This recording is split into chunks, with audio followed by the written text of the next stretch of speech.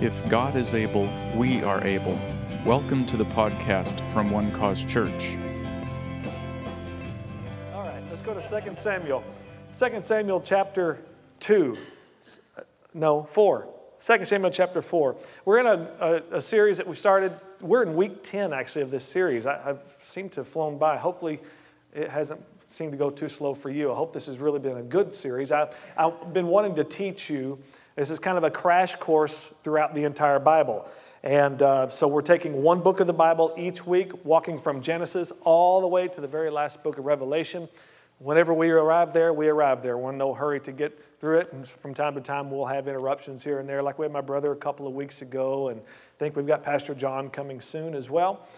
So those kinds of things will happen, but I'm just excited about teaching you this series and giving you an understanding of an overall understanding of the Bible, even though there's no way you can get all the understanding because it's such a deep book. There's so many marvelous stories and wonderful truths in it for us to learn from that it's going to take our lifetime to continue to unfold. But you know, the Scripture says that God is a rewarder to those who diligently seek Him. You know, I found the more that I dig into the Scriptures, the more I really purpose to read the Word. And for years, I read the Scripture and didn't understand it. And I simply read it out of duty. I know I'm probably not talking to anybody here. You can't relate to that at all. But, I really did. I felt like, well, I need to. You know, I've always been told. We even sang a song when we were kids. Read your Bible, pray every day, and you'll grow, grow, grow. Anybody else sing that song in VBS? Okay. Anyway, so that was instilled in us all the time, you know, and even memorizing Scripture. But there was so much of the Bible I didn't understand, and so it's taken years. And I realized that we are in process. We're in process, and God meets you along the way, and this relationship really is a two-way street. And He longs to show Himself to us and wants us to understand. He didn't give us this Bible so that we could look at it and go, it's just too difficult to know God. No, He gave it to us so that we can understand. And a lot of times we just need a purpose to get quiet and sit long enough and be diligent to look at it so that God can begin to show Himself to us. Because He's not in a hurry when it comes to His relationship with you. All right? He's not in a hurry. So He's willing and patient with us to reveal Himself to us. So I do want to just instill more hunger in you about the Word of God. Just because you don't understand it, hey, listen, read it and pray. One thing that helped me, and maybe this will help you too, I know, because I used to talk to my dad about this. I just said, I wish I could understand the Bible like you do. I don't understand. You know, I just would seem to get lost in it. And he said, well, if you'll take small portions of Scripture, he said, really read the letters of Paul. That's where you need to spend most of your Bible reading, which starts in the book of Romans and goes through, what's the last one? Not Revelation. No, he didn't write Jude. Well, somewhere before that. Anyway, Romans, let me go through my Bible memory. Romans, 1st and 2nd Corinthians, Galatians, Ephesians, Philippians, Colossians, 1st and 2nd Thessalonians, Titus, Timothy chapter 4. 2 Timothy chapter 4 is his last letter. So read in that area. That's where you need to spend most of your Bible reading time. And anyway, he said, read small portions of Scripture. Just read a little bit of a piece of Scripture, but slow down. Read it out loud. Let your own ears hear it. And then go back and read it again. Just read small portions over and over. And he said, and you'll see that as you dig, the Lord will begin to show you things. And I did. I would just sit and I would read out loud and I would read slow, just a little bit of Scripture at a time. And then I'd go back over it and read it again. Of course, praying, Lord, show me something here. Because, you know, our life, you don't get anything out of your Christianity by just seeing it as duty, by just seeing it as something that you need to do. You can live one level of life, but no, God wants to show Himself to you. He wants you to go deep in this relationship with Him. And as you dig, He shows Himself to you. Hallelujah. So He just wants to be pursued because He's pursued you and is continuing to pursue you wherever you are because He loves you so much. And so I have found that great revelation has come to me by that very thing. So if you're struggling in your Bible reading or it's become something in the area of boring, just begin to pray again about it and get into a good habit of reading small portions of Scripture, maybe even set some to memory. Decide you're going to memorize a verse a week. Just one little verse. It can change everything for you. So I don't even know why I said all that. But 2 Samuel, we're going to be in chapter 4. Today, we've mapped out our course to bring a memento home, to park at a main attraction in that book, and then also to look at the person of Jesus. I'm going to say the memento, the thing that we're going to bring into our lives for the end. But let's go to 2 Samuel 4 and verse 4. It says this: Jonathan, Saul's son, had a son who was lame in his feet. He was 5 years old when the news about Saul and Jonathan came to Jezreel, and his nurse took him up and fled. And it happened as she made haste to flee that he fell and became lame. His name was Mephibosheth. Everybody say Mephibosheth. All right. Mephibosheth, this is the son of Jonathan, the grandson of King Saul, who was the first king of Israel. Jonathan and David were very good friends. Very good friends. Jonathan actually protected David from his own dad killing him. And they made covenant together. And the scripture says that Jonathan loved David even as he loved his own soul. It was a very special kind of friendship that they had, a very special bond.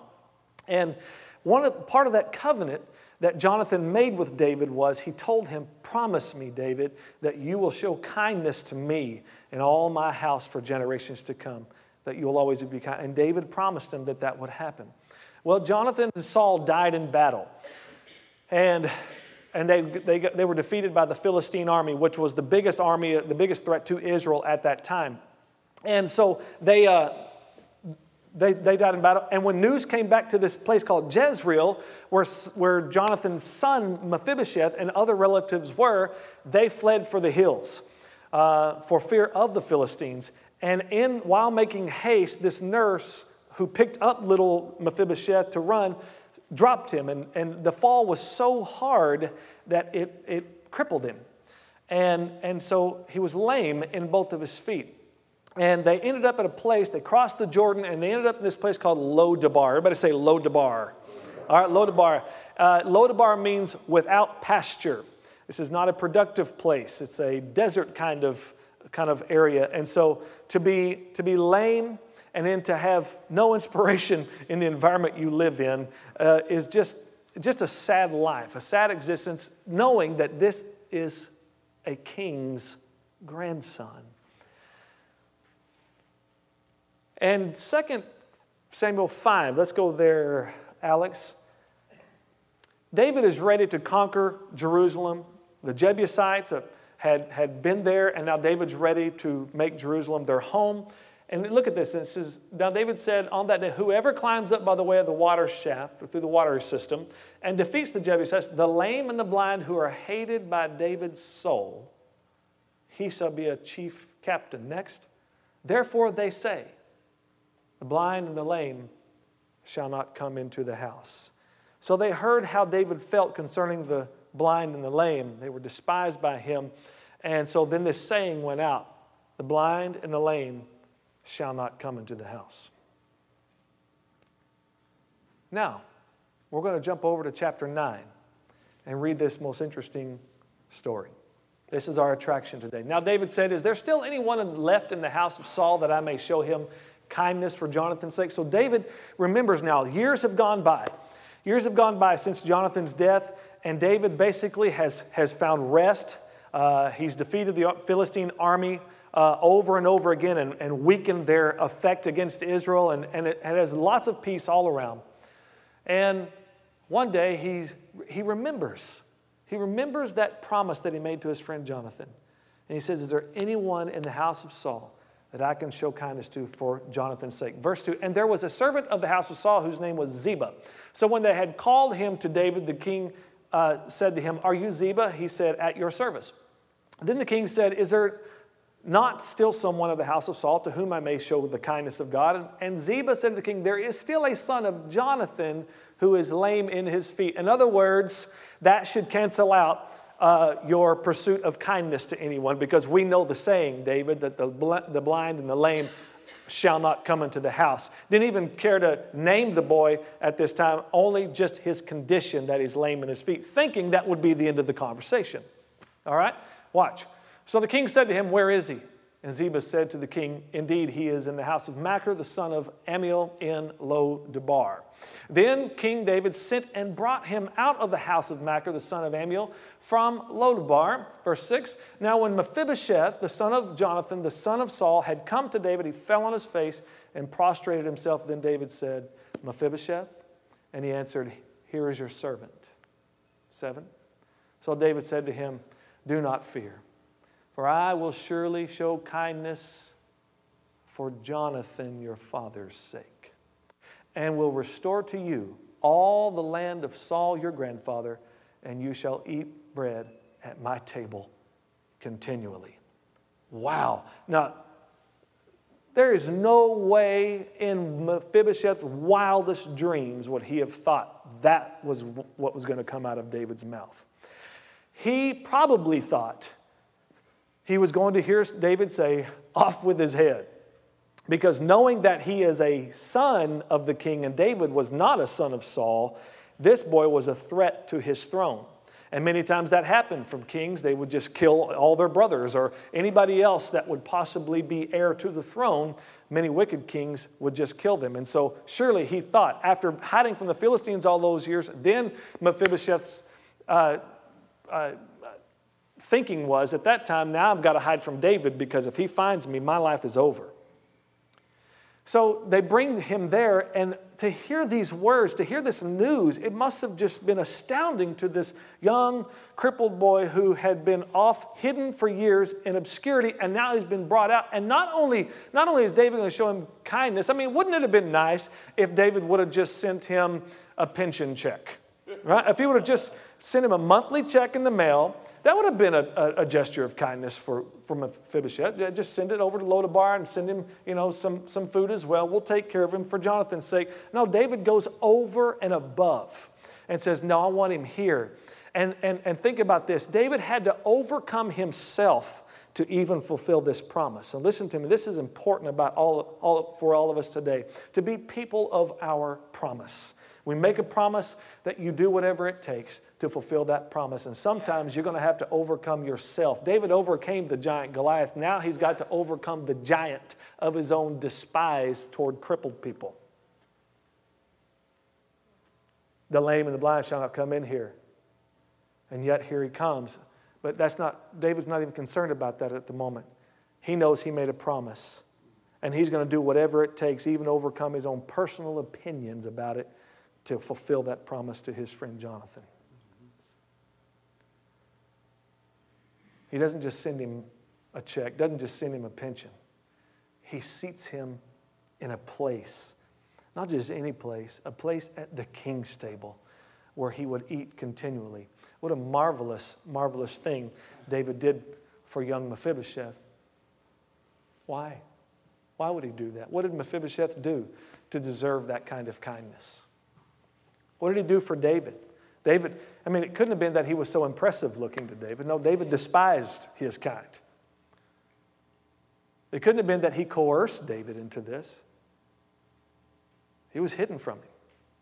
And yet David shows him this kindness, not because not because Mephibosheth performed in battle or did something valiant, not because he was even deserving of it, but based on this enduring promise to his friend, that all the days of Jonathan, all throughout his generations, David would show him kindness. And it was that promise that propelled David to do what he did. I want to just remind you today, it wasn't your performance that got God to do something good for you.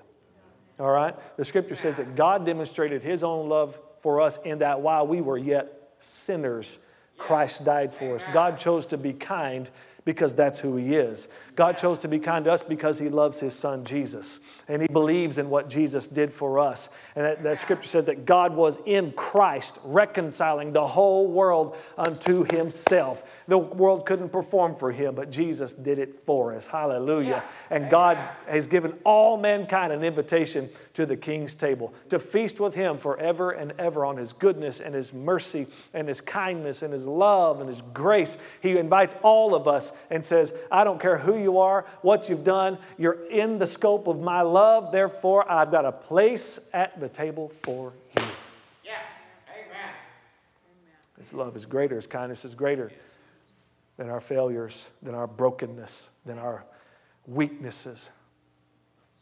And and if we're not careful, ladies and gentlemen, we as His children who have accepted, who have claimed our reservation at that table, if we're not careful, we'll overlook someone else who needs to hear that invitation. Yeah. Mephibosheth is easy. He's easy to overlook. Amen. He's obscure. He's easy easier to overlook than he is to deal with. Because Mephibosheth is unpleasant. Mephibosheth is crippled in sin. He's not easy to get along with. Come on. And many times, because we don't think about the kindness of God, but rather just kind of, well, I don't want to deal with that person. And we don't take that opportunity to invite Mephibosheth to the king's table. And that's what he needs. That's what we all need. Amen. What does that invitation sound like? Hey, Christ died for your sins. Christ died for your sins. God has forgiven you. God loves you. He's not angry with you. He loves you. He loves you exactly like you are, where you are. He'll take you right now, and He invites you to come and live with Him and to be a part of what He's doing in the earth and experience His love and grace. He did everything that He could for you so that you would not end up in eternal destruction. No, God made a way for you through Jesus. Jesus died for your sins, so you don't have to. And they buried Him in a tomb, but 3 days later, God raised Him from the dead. And that way we all have hope, knowing that even when this body dies, yet this body's going to be raised someday, and we're all going to be with Him forever and evermore. It's the greatest news that could come. Well, what do I have to do? All you have to do is believe. Yeah. Amen. How do I get to that supper? How do I get to that king's table? Just believe. Yeah. Believe that Jesus did it for you. Believe that Christ died for your sins, and He's your only hope. He's your only way to God. It's that simple. It's a wonderful, wonderful story. You can't be good enough. You can mark that off. You cannot do enough good stuff to get God's attention. Because all of our goodness outside of Christ, the Scripture says, is nothing. Amen. It's nothing. How could we ever perform for a perfect, holy, and just God? How could we ever do anything good enough, we who are dead in sin, we who are lame and crippled and weak? Yet, through Jesus Christ, we have been made new. Glory to God. Amen. This is the story. This is the story that God did not leave us broken. God did not leave us lame. Well, we must continue. So David said to him, "Do not fear, I will surely show you kindness for Jonathan your father's sake, and will restore to you all the land of Saul your grandfather, and you shall eat bread of my table continually." Verse 8. This is not a one-time thing. This is a daily thing, ladies and gentlemen. Yeah. He had a place every day for the rest of his life. Praise God. Then he bowed himself and said, "What is your servant that you should look upon such a dead dog as I?" Isn't that something about the kindness of God? Isn't that something? You know, I found that's interesting. Some of the times that I've screwed up in my life, almost right behind that, something good happens to me. And I go, Amen. "Oh, God, why are you so good to me? Why would you do that? Why would you do that?"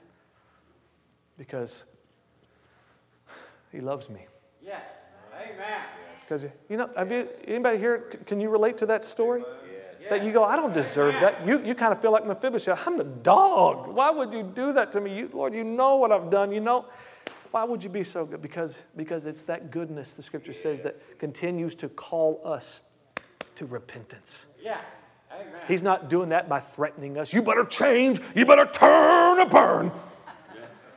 No, He's good to us. Yes. And it's His goodness Amen. that compels us. It's His goodness that overwhelms us. When He finds, "I know exactly who you are. I know where you are. I know your name. I knew you the moment that you were conceived, before you were conceived in your mother's womb." God shows up on our behalf in those moments when we're in our weakest times at times, when we seem to be in our most sinful state. Yet God continues to be kind. Yeah. Amen. And He doesn't do that to draw the contrast between how good He is and how bad we are. He does that to pull us into His goodness. Amen. Okay. And the king said to Ziba, Saul's servant, and said to him, called Ziba, Saul's servant, I have given to your master's son all that belonged to Saul and to all his house. You therefore and your sons and your servants shall work this land for him. Isn't this good? Wow, man, I mean, Mephibosheth is getting a deal now. Not only is he getting a place at the king's table, now he's getting all Saul's land that he had, and then he's getting all these guys that will work the land for him as he sits and feasts at the... What has this guy done? Nothing. Nothing. He's just living on a promise. Yeah. Amen. He's enjoying the promise. Yeah. Amen. You therefore and your sons and your servants shall work the land for him, and you shall bring in the harvest that your master's son may have food to eat. But Mephibosheth, your master's son, shall eat bread at my table always. Now Ziba had 15 sons and 20 servants. That's a good workforce.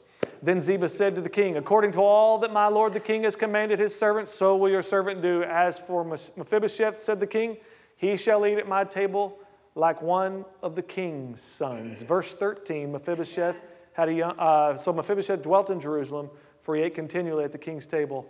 I love the way it ends this. And he was lame in both of his feet. David, showing to us that David overcame himself to fulfill this promise. It's like the writer just had to say it one more time. He's sitting at the king's table and he was lame in both of his feet. This is a contradiction.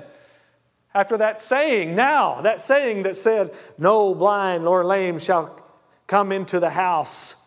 Now there's an asterisk by that to explain this guy's situation. Except for Mephibosheth, who was here because David made a promise to a friend.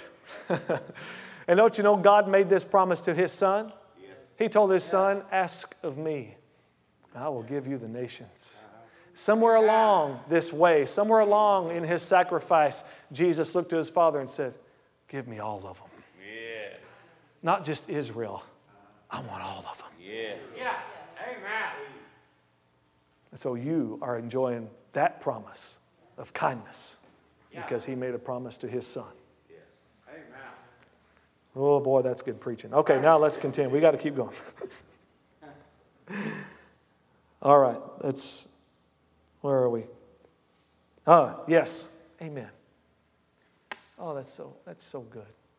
Thank you, Lord. Yes, yes. Praise God. Thank you.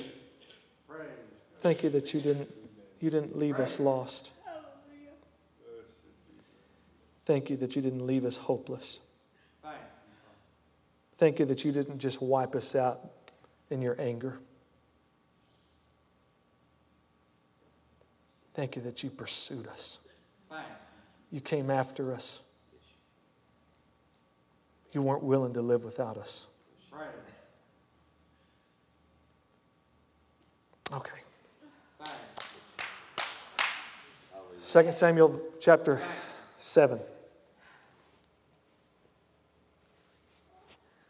David is sitting in his house one day, and he's got Nathan the prophet there. And he says, man, I'm living good. I'm living in this big, beautiful house. Something's not right, though, Nathan, because my God is living in a tent. I want to build a house for God. Now watch, look at verse 5. And this is God's response through Nathan to David. Go and tell my servant David, thus says the Lord, would you build a house for me to dwell in? This is one of the sweetest chapters in the entire Bible between God and man. Verse 8, now therefore, thus shall you say to my servant David, thus says the Lord of hosts, I took you from the sheepfold. Your own daddy had forgotten about you, David, when it came time to be anointed king. I saw you out there. I heard the songs you were singing. I was with you. And all that time I was preparing you for this throne. I took you from the sheepfold and from following the sheep to be ruler over my people Israel. Verse 9, and I have been with you wherever you have gone and have cut off all your enemies from before you and have made you a great name like the name of the great men who are on the earth. Moreover, I will appoint a place for my people Israel and will plant them, that they may dwell in a place of their own and move no more. Nor shall the sons of wickedness oppress them any more as previously, since the time that I commanded judges to be over my people Israel, and have caused you to rest from all your enemy. Also the Lord tells you that he will make you a house. David completely grabbed a hold of God's heart by this response, by this request. I want to build God a house. I want to do something spectacular for God. I'm enjoying all this good. It's not right that the ark, that the presence of God sits under a canvas tent. I want to build something great for God. Now, David was not able to because he was a man of a lot of bloodshed. But God did allow that request to take place through his son Solomon.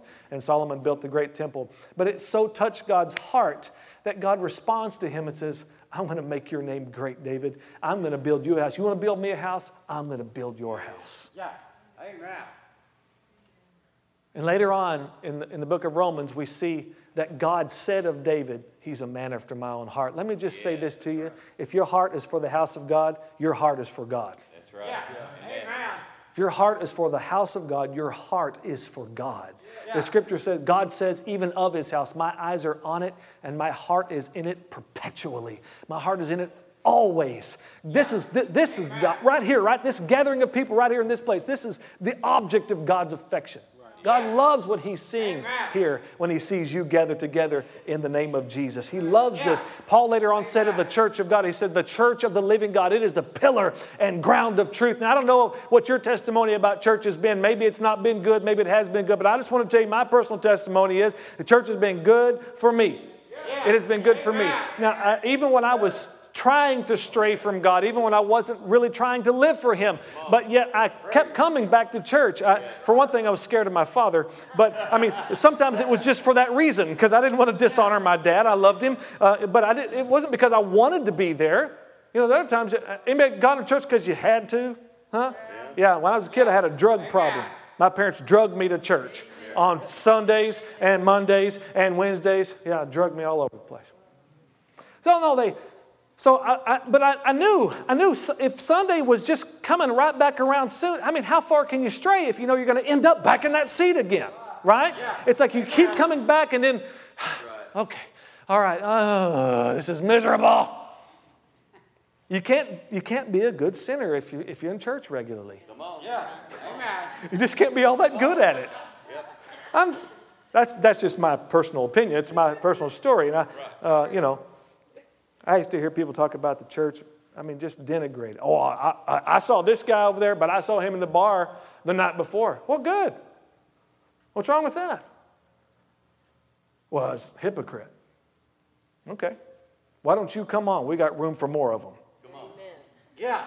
We got a seat for you too. All right? Yeah. Who cares? All right? I thank God.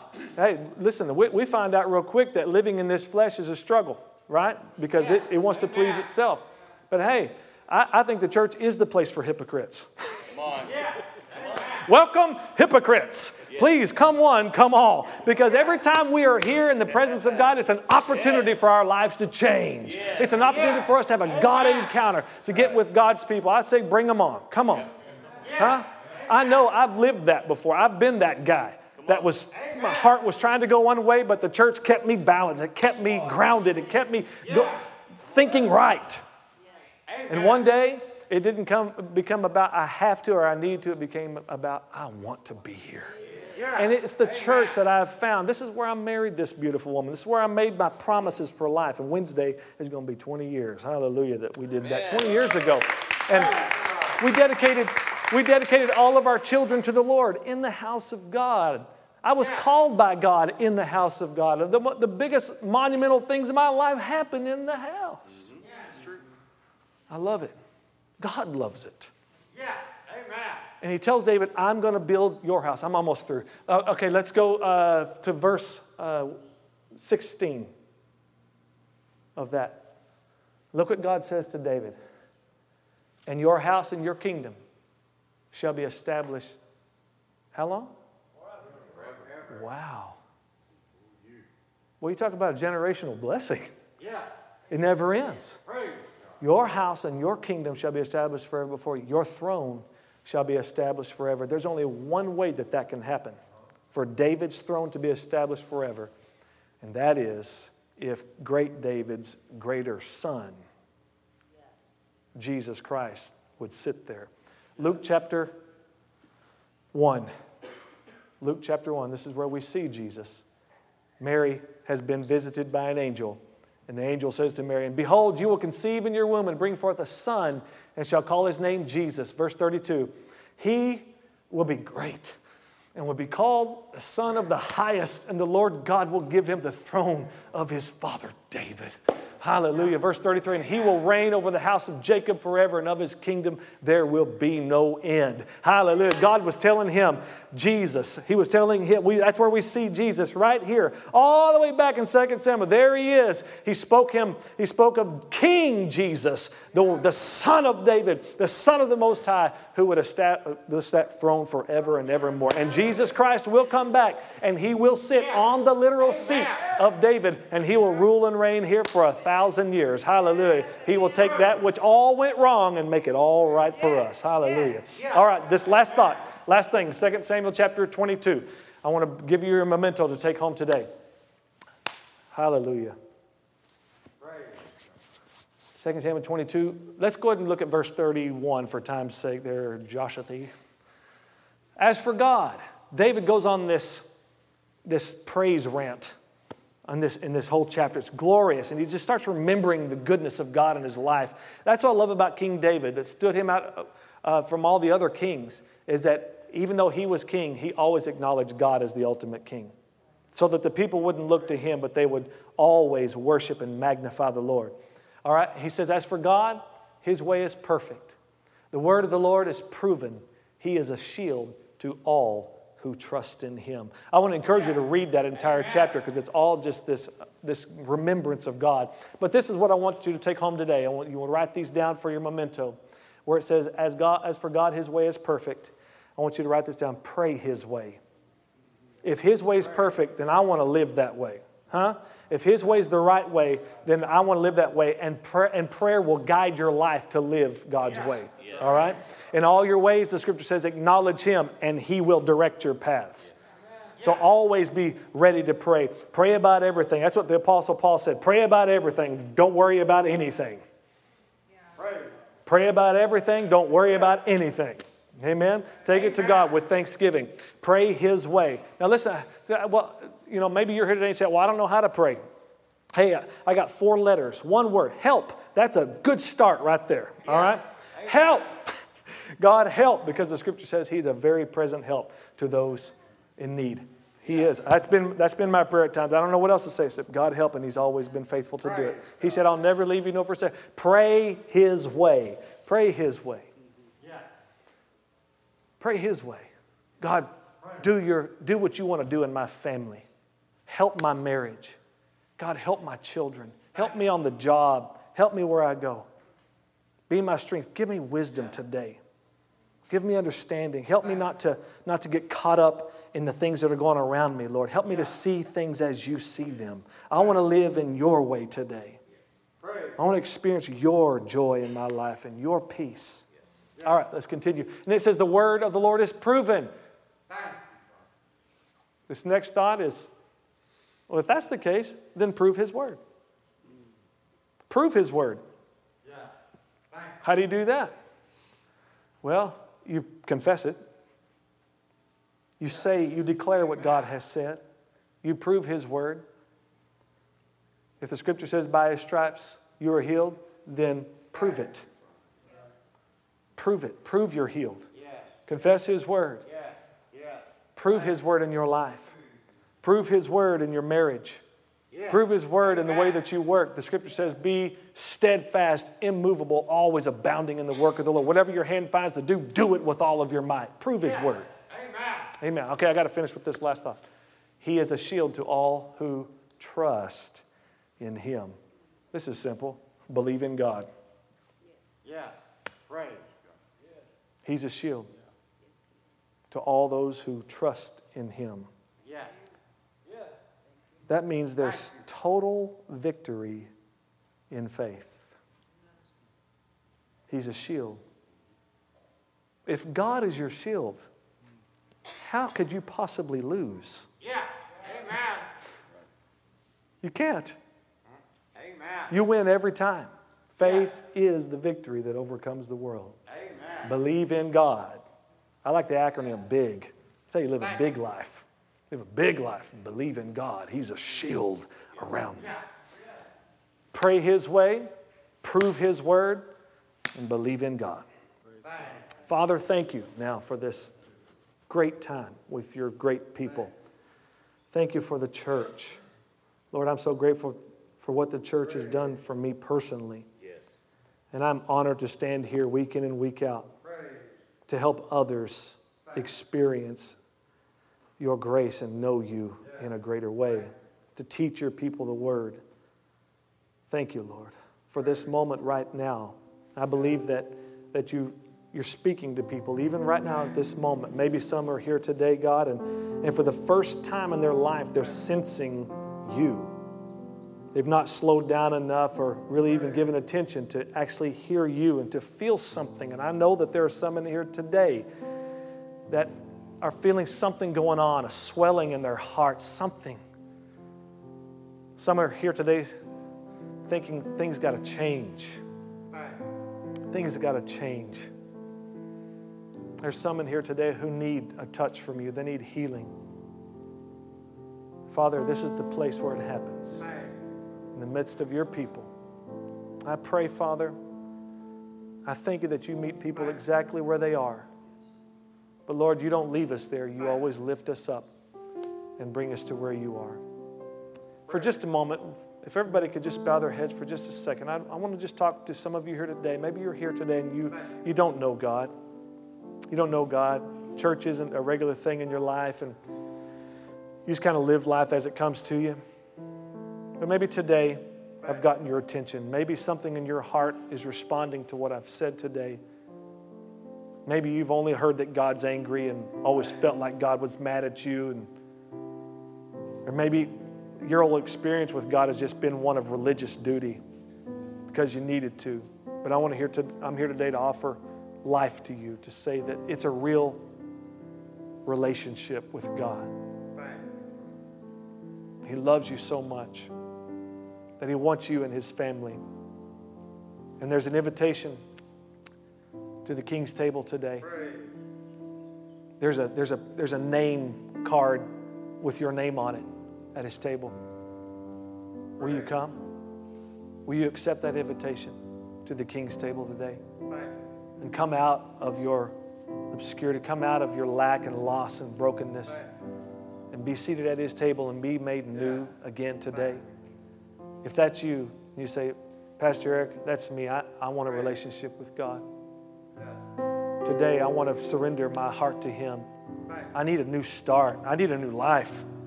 I need Him. And if you could just raise your hand right where you're sitting, I just want to see your hand. That's it. Are you here today? I just want to see you respond today. All right, thank you.